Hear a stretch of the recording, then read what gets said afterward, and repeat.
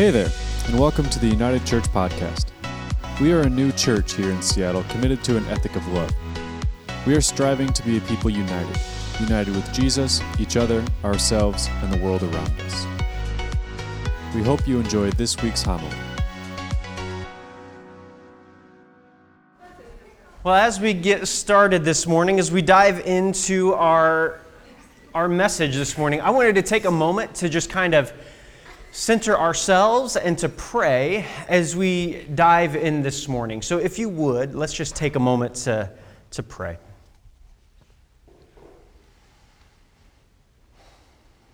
Father, we thank you.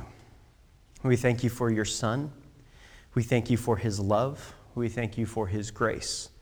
We thank you for your mercy and how you have not only bestowed it upon us, but how you have called us to extend that into this world, to be that kind of people, and to be those kind of people.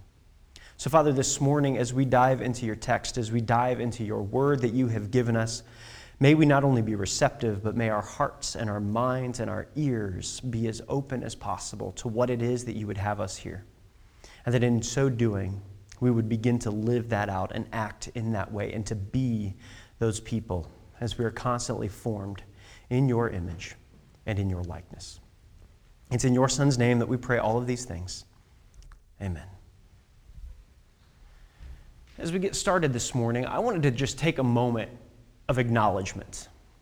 A moment to acknowledge that this has probably been one of the toughest weeks for many women. And if you will look around the room, there are 3 men at the moment. This has been a pretty rough week for women in the national conversation, so to speak, in what has been going on, that there has been triggering sorts of conversations, triggering sorts of images and things that has just been really, really difficult and really, really hard. And so I wanted to take a moment at the outset of this and just acknowledge that. And at the same time, just say, be tender with yourselves. If you are a survivor of sexual assault, if that has been a part of your past or a part of your story, we hear you and we know, maybe not the same way that you know, but we can know as a church that that is hard and that we want to be there to support you and to rally around you as much as we can. And so I want to take this space to just acknowledge that, as well as to just let's kind of just sit in this space and allow God's love and his mercy and his grace to kind of wash over us in this space. To just allow that to resonate deep within. And to know that you are loved, not only by God, but by the people in this room. And that we want to be there with you and for you in this space.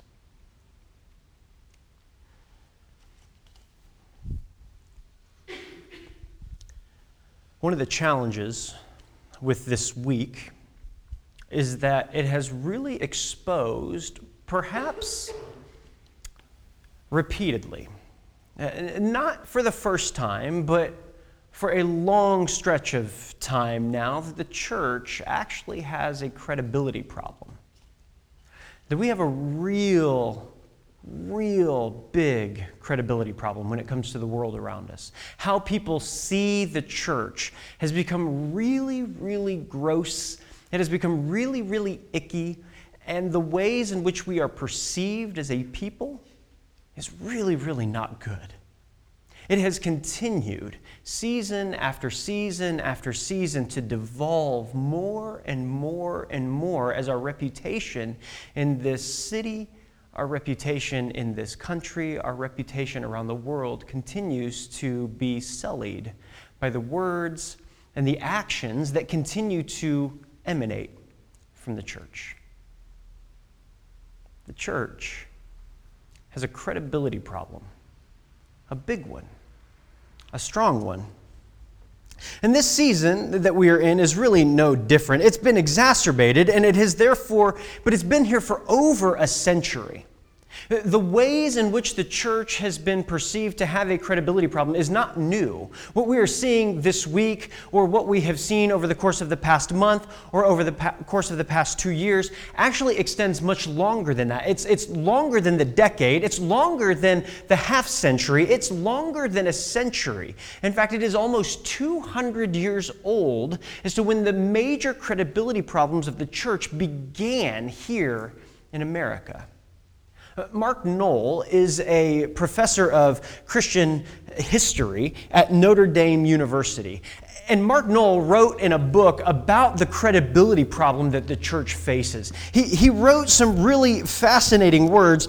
He said that basically in the 1830s and 1840s, the evangelical church was on the verge of what it really wanted to do, that it was at about peak pinnacle success of converting America, of actually having a strong wave of change rush over this country to where every single person would have been a Christian.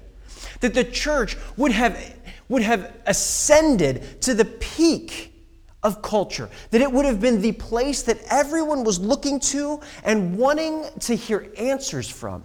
In fact, that was kind of where it was at the moment. People were beginning to look and to see the church as this thing that was changing and creating beautiful things around the country and in the world, as hospitals were opening because of churches and schools were opening because of churches. There was all sorts of beautiful things taking place at the beginning of the 1830s and 1840s. It was about to make America into an evangelical Christian country and society. But then something happened. Noll says, what happened was everybody waited for the church to turn to the big thing that divided the country, which was slavery, and come up with, what does the Bible say about slavery? Tell us the answer, church. Everyone was beginning to look to the church for this answer about the great thing that divided the country. And the Christian church was too deeply enmeshed in its own cultural differences and read their cultural differences into the scriptures. And they couldn't agree on what the Bible said about slavery, and as a result, Mark Noll says that as a result, the country had to go to war. That in the midst of this great division, this great schism that was taking place, the church had an opportunity, a very real and clear-cut opportunity to stand in the middle of that gap and say, this is what the Bible says, and everyone would have listened. That the church could have actually prevented the Civil War. That the church could have been peacemakers, as Jesus called us to be. But because the church couldn't figure it out, because the church couldn't work out the differences, and because the church couldn't come to the Bible and say, here is the answer, and I think the church, and if the church had spoken as this unified body at that time with the power that it had, we wouldn't have had to go to war. But according to Mark Noll, we had to go to war, and that was the last time American society got close to trusting the evangelical church. He ends that paragraph with a statement, why should it now? Why should it now? The de-evolution of our credibility as a church capital C, not united, and not a Seattle church area, but all of the country. The de-evolution of our credibility has its roots, I think, in our understanding of the Imago Dei, that all of us are created in the image of God, that we have actually lost that idea, that concept that is at the very core, the very foundation of creation. It takes place all the way back in Genesis chapter 1, and in fact in most Bibles is on the exact first page of Scripture. Genesis chapter 1, verse 26, where God said, let us make man in our image, in our likeness. Here's what's so beautiful about this scripture. The foundation of the earth was being laid. That God had said, let there be light, and let us separate light from darkness, and let there be water, and let there be land, and let there be animals that roam. day after day after day of creation, and then he gets to the sixth day and he says, and let us make man in our image and in our likeness. And then verse 27, so God created mankind in his own image. In the image of God he created them, male and female. He created them in his own image. That at the very foundation of creation, at the very foundation of who we are as people, that we carry with us the image of God in our very being. And not just me, but Nicole and Stephanie and Talissa and Taylor and Christy. Everyone. We all hold within us the image of God in our very being. Everyone in this room was made and created in the image of God, that we are his image bearers. This is our identity. This is your neighbor's identity. This is who we are. We've lost that somehow as a church. We've lost that, and we've actually not only lost it for ourselves, but we have lost it for others. And we have split and fractured ourselves within this society to such an extent that our identity is floating out there as we have no idea who we are. But at the very foundation of our being is this idea that we were created in the image of God. Father Richard Rohr says this about our oneness and about our image of Godness. He says, when we are secure and confident in our oneness, knowing that all are created in God's image and are equally loved, differences no longer threaten us. When we recognize that we, all of us, every single person in this room and outside of this room, male or female, whatever race or ethnicity, whatever religion, when all of us understand that we are created in God's image, that oneness can happen, that we can actually begin to live in a new way as the bearers of that image in this world around us. Simone Weil said this about equality. She said, equality is a vital need of the human soul. It consists of its recognition that the same amount of respect and consideration is due to every human being. That all of us together, she's hearkening to this image of God that rests so deep within us. But the question that sits within this for me is, what does that mean? What is this image of God? What does that mean? Who are we then? If we all carry within us this image of God, what does that mean at the very depths, at the core of our being? I see people every single day walking around. I try and spend as much time as I can walking around the city, observing life and to see what happens. And every so often I see these beautiful stories begin to emerge of this image of God beginning to percolate and bubble up to the surface. The other day I was down on 3rd and Pike by the bus stops that are down there. And oftentimes it's kind of a central hub, if you will, of homelessness within the city. There's this central hub of like people are kind of congregating there to kind of hang out and do their thing. There was this woman that had sat down. I didn't see her sit there, but she was sitting down on like this cardboard thing, mat, so to speak, with her 2 kids, 2 little girls. It looked like one was probably 3 and another one was like 7 or 8. And she sat there and she just had a little sign that said hungry. That was it. And I noticed a man in kind of like his business casual wear walk up to her and say something.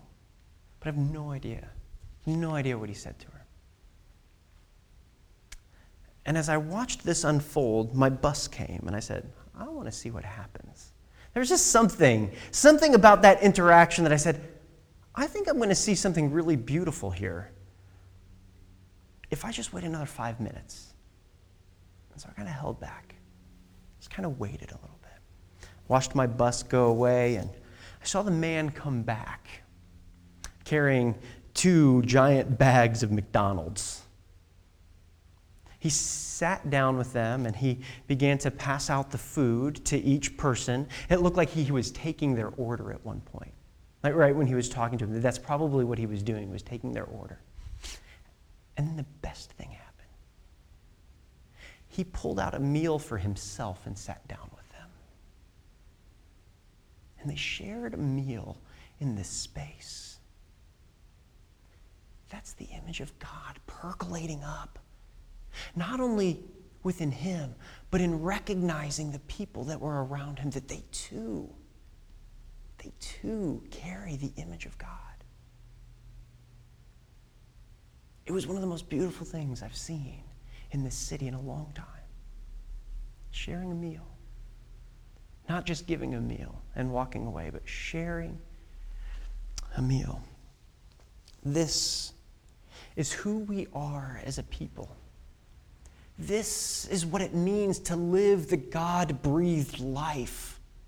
This is what it means to understand that God has imprinted upon us his very being of love, of grace, of mercy, and that we are to be a people that extend that wherever we go. This is our identity. This is what I hope that we as a church are trying to recapture. That we are trying to recapture this lost identity of the image of God buried deep within ourselves. That we're actually beginning to allow ourselves to open up to it more and more and more. And allow this love to begin to flow out of us into the people around us, no matter who they are, no matter where they have come from. That we would be a people filled with love. Because this is not only who God is, but this is the life that Jesus led us to believe is the life, the good life, the life of abundance that he calls us to in John chapter 10. That we get to live this thing. That we get to be those people. That story is not something that I observe anymore, but it's a story that I can begin to participate in. That's why I love so much what we do with Tent City 5. And so for some of you, you're like, oh, we hear about Tent City 5 all the time, blah, blah, blah. And that's fine. I don't care. Because it's amazing what we get to do. It's so awesome that every single week we are practicing a faithful presence in that space.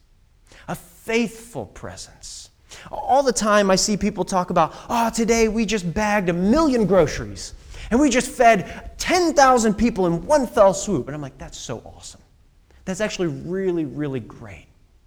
But we're doing something a little bit different. We are practicing a faithful presence within Tent City 5. That we are there consistently and regularly, week in and week out. That we can actually begin to know their names and the names of their dogs. Because it matters. Peanut. Little Chihuahua thing. Peanut and Woody. That we get to know Reuben and we get to hear his story of coming up from San Diego and trying to figure out how to live here. Or from David, who moved from Tennessee but found out that his housing and his job that he was moving here to fell through once he got here. And he's trying to figure out what life looks like. We get to celebrate with the men that just got a job at Shake Shack. The new Shake Shack that's opening up. They're so excited, like, I got a job at Shake Shack, and we get to celebrate with them. The men and the women that are coming in after work to come and just eat a meal.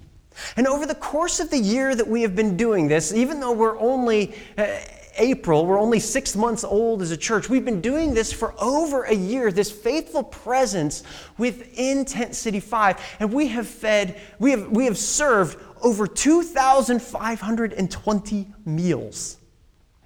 That's what happens with faithful presence. That the things that we do over and over outwardly in this city can have a multiplicating, is that a word? A multiplying effect. I'm making up words now. Multiplicating. That's so true. But it can have a multiplying effect that carries on long after we've been here, long after we have done what we've done. In fact, there are some of us within our community that are beginning to dream about what it would mean to actually multiply this faithful presence into a new tent city that is beginning to open up on the other side of the hill. So Tent City 5 is on the west side of Queen Anne, down at the lower part over by Inner Bay. And there's a new tent city that is beginning to open up on the east side at the bottom of the hill. And we've begun to dream, people in this community are dreaming like, what would it look like for us to do that there? As this place begins to open up, that we can have a faithful presence with people within our own neighborhood. Those people that are the least of these, the cast out, the kicked away, the tossed aside, that we can actually show them this amazing and beautiful love and grace and mercy, that we get to say we are true image bearers of the King, true image bearers of God, and so are you. So are you. So are you. That we can be these types of people within this city and in this neighborhood, within this community. What does it look like for us to do that over and over and over again? Because it requires a faithful presence. You see, I think the church has a credibility problem. We have a huge and terrible credibility problem. Until we begin to engage with our neighbors, that's where the credibility problem goes away. When we begin to show them love and care, and they realize, you're a church? You're Christians? You're evangelicals? Oh my goodness. When we begin to do that, the credibility begins to erode away. Like the problem erodes and disappears, and through all of the muck and all of the mire, this beautiful light begins to shine forth and shine through, and people say, oh, that is a church. That's beautiful. Almost every week at Tent City 5, I tell somebody that we're a part of a church. And they're like, really? That's really cool. Wow, okay. They're surprised by it. And they're even more surprised when they find out that we're actually on top of the hill, that we meet up here on top of the hill, that this is our space that we are blessed and lucky and amazed to have, like to use week in and week out without any problem, without any struggle, without any challenge. Like that we're just on top of this hill because there's such a dichotomy between the top and the bottom of the hill. They're amazed that this is a church that is doing this. Credibility is beginning to build and grow. And sure, it's been a year. It's a long, long process of relationship and of growth. But good things happen as a result.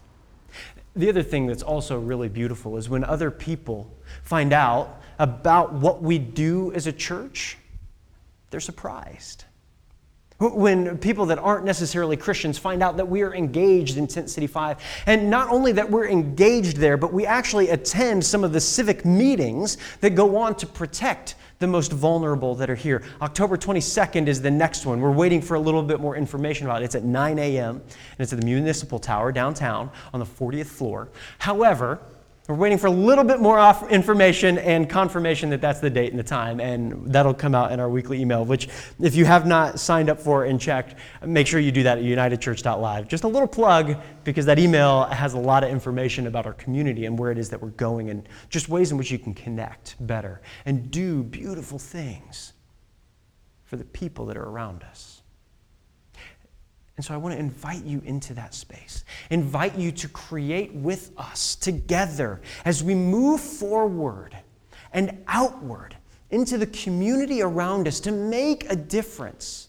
It's not necessarily for the credibility of the church, it's for the credibility of Jesus in this place that we have chosen to inhabit, that people would begin to see him fresh and new and realize that he is love.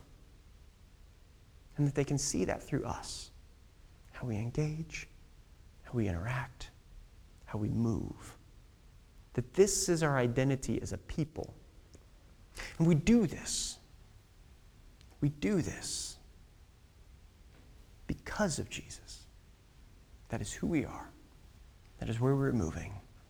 And we want to be more and more like him and his image and in his likeness. Let's pray. God, we thank you for your Son. We thank you for the example that he has set for us. We thank you that he continues to push us forward and into the world beyond, that we can be a light to others. Father, we pray that you would continue to embolden us and empower us and shoot us forward into this world to make a difference, even when we don't think it's necessary or possible. Help us to be difference makers. It's in your Son's name that we pray these things. Amen. Thank you for listening to this week's homily. If you're in Seattle, we'd love for you to join us on Sundays at noon at 1316 3rd Avenue West in Queen Anne. If you'd like to support our efforts, please visit unitedchurch.gives to partner with us financially. Be in peace and God bless.